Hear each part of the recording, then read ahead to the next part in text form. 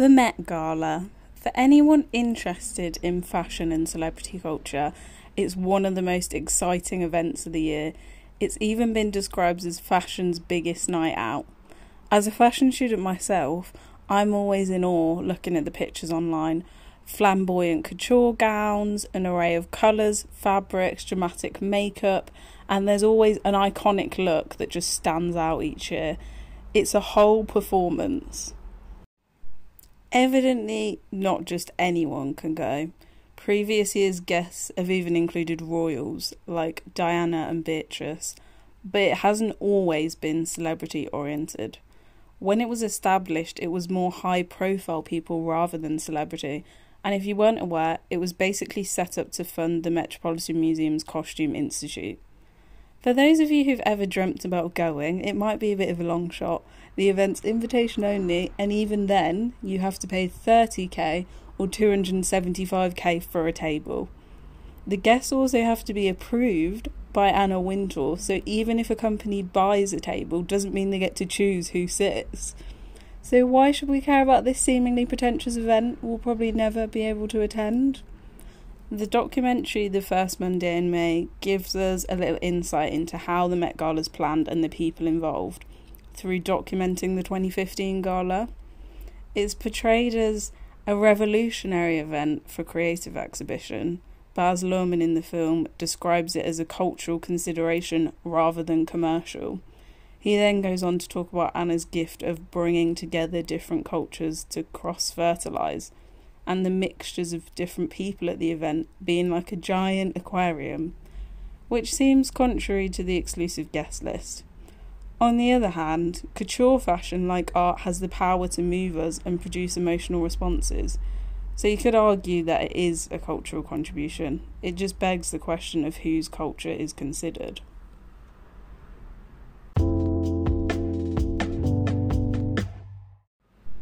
There's a well-known philosopher who proposed a set of ideas explaining behaviours of upper-class society.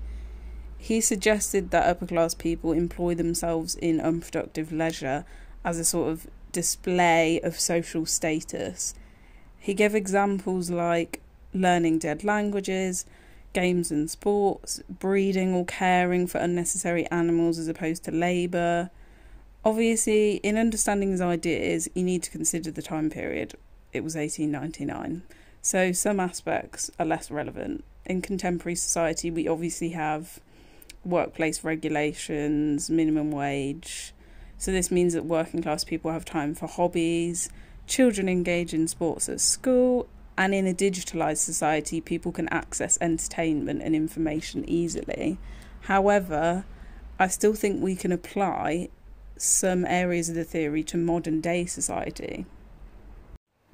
Another sociologist who studied similar topics, his name was Pierre Bourdieu, theorised the idea of cultural capital.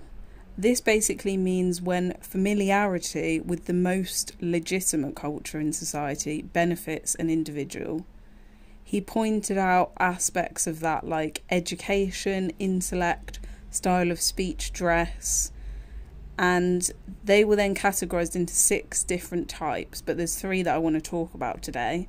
The first one's objectified, which means when a person's property can be transferred for economic profit. The next one is embodied, which is basically knowledge that's inherently acquired through socialisation in the most dominant class. Thirdly, institutionalised, which is an institution's formal recognition of cultural capital. The link between objectified cultural capital and the fashion industry is clear. Obviously, we know that designer and couture clothing can be sold for high profit. The other 2 categories I want to come back to later after we talk about the Met Gala a bit more.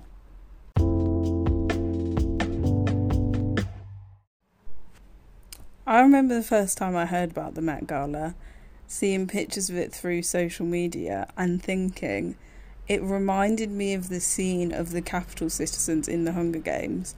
I think it was for the extravagance of their loud dress combined with this kind of grating pretentiousness.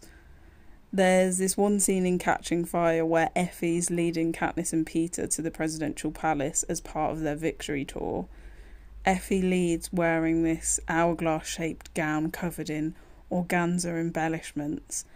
Then Peter and Katniss follow in equally dramatic garments.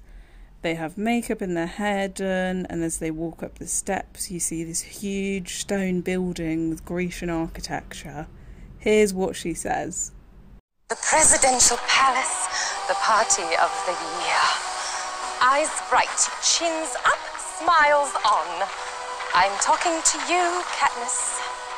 Now there'll be photographers, interviews. Everyone will be here to celebrate you, my victors. Breathe it all in, children. This is all for you. This scene has uncanny similarities with Met Gala entrances. The dramatic gowns, paparazzi, press presence, immaculate hair and makeup, and the artificiality. Even the way Effie gives Katniss a quick pep talk and informs them on how to behave is how I imagine celebs would be spoken to by managers or PR representatives before making their entrance. In addition to that, it's interesting how Katniss and Peter, since they come from poor districts, they're not used to this type of artificial environment. They don't present the same enthusiasm or excitement as Effie. The character traits she embodies project the nature of the people in the capital. She has an overbearing emphasis on etiquette, propriety and presentation, with no morals or regard for life. She's a silly and comical character, the way that she poses as a mentor for district children, even though she's bringing them directly to their death. It symbolises the facade and superficiality of the wealthy and powerful in the film. After watching it, I found out that some of the looks worn by Effie were actually designed by Alexander McQueen. Like if you remember the butterfly gown she wore whilst naming the tributes, that was McQueen. McQueen's obviously a very high-profile couture designer, and many of his pieces have been worn to the Met Gala. Jessica Parker, Naomi Campbell and Daphne Guinness, just to name a few. The cultural symbolism in this kind of dress is reflected in how both environments mirror each other. To see these kind of garments in regular, everyday environments, or worn by regular people, would seem absurd. This is because they connotate wealth, power, performance, all significant themes in the Hunger Games and the Met Gala.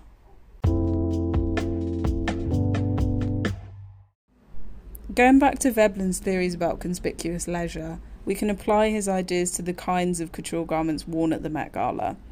Most of the dresses are impractical to wear because many of them have structured boning, heavy embroidery, or hold a lot of fabric. For example, in 2015, Rihanna wore a fur-lined yellow dress. You might have seen it before since it went viral and was the subject of various memes. The reason being, the dress had a 16-foot train and weighed 55 pounds. It required 4 men just to carry the train up the stairs. Cultural connotations surrounding this kind of impractical dress link back to 18th century garments. Back then, women wore restrictive corsets, bustles. There was so many components to their outfits that they needed maids to help them get dressed. The dresses were completely impractical for manual labour. So essentially, what Veblen said was that they suggested excessive leisure and acted as a way of showing social status. I also couldn't help but note the similarities between 18th century women being assisted by maids to get dressed and Rihanna being assisted by the staff of the event, as though they were some kind of servants. It highlights her status and social significance. Yet in the pictures publicised of Rihanna waltzing elegantly down the red carpet, you don't see any of these men, most likely because it would ruin the facade. Obviously, fashion's more diverse today because of mass production, and Rihanna's dress would be impractical for anyone to wear in day-to-day life. But the average person would be unlikely to go to an event that required a dress of that calibre. In addition to that, the subject of who each attendee is wearing, as in what designer, is always a topic of press articles. most of the wider population and average working people would never be able to afford clothes by high-profile designers, and even if they could, it certainly wouldn't be couture garments.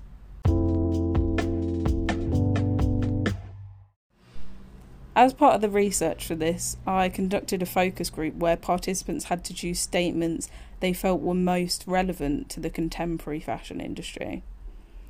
All of the participants chose either elitism or exclusivity as one of their options, and 2/3 selected luxury.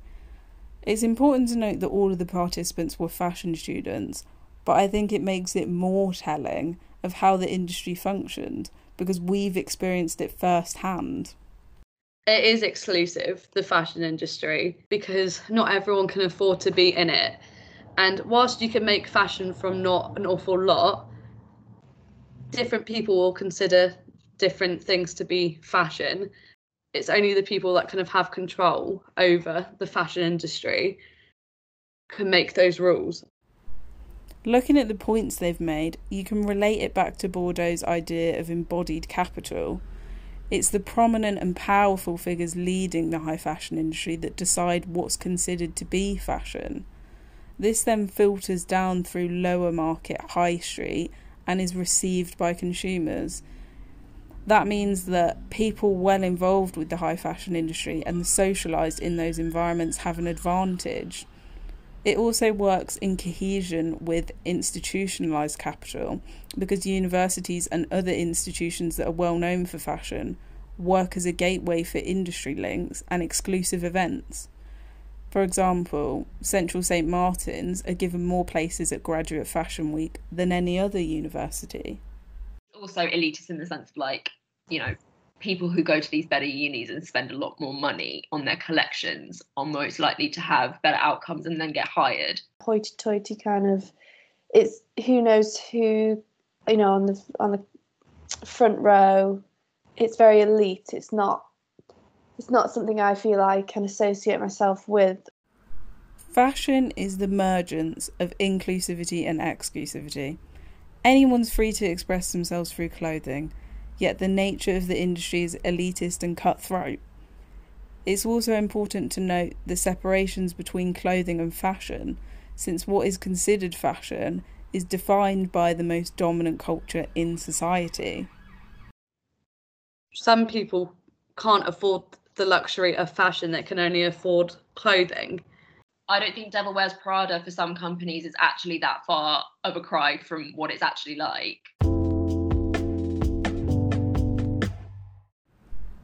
Coming back to the initial topic, evidently the Met Gala does present skilled craftsmanship in the work of its designers, but it's also a reflection of the wider fashion industry, even society as a whole.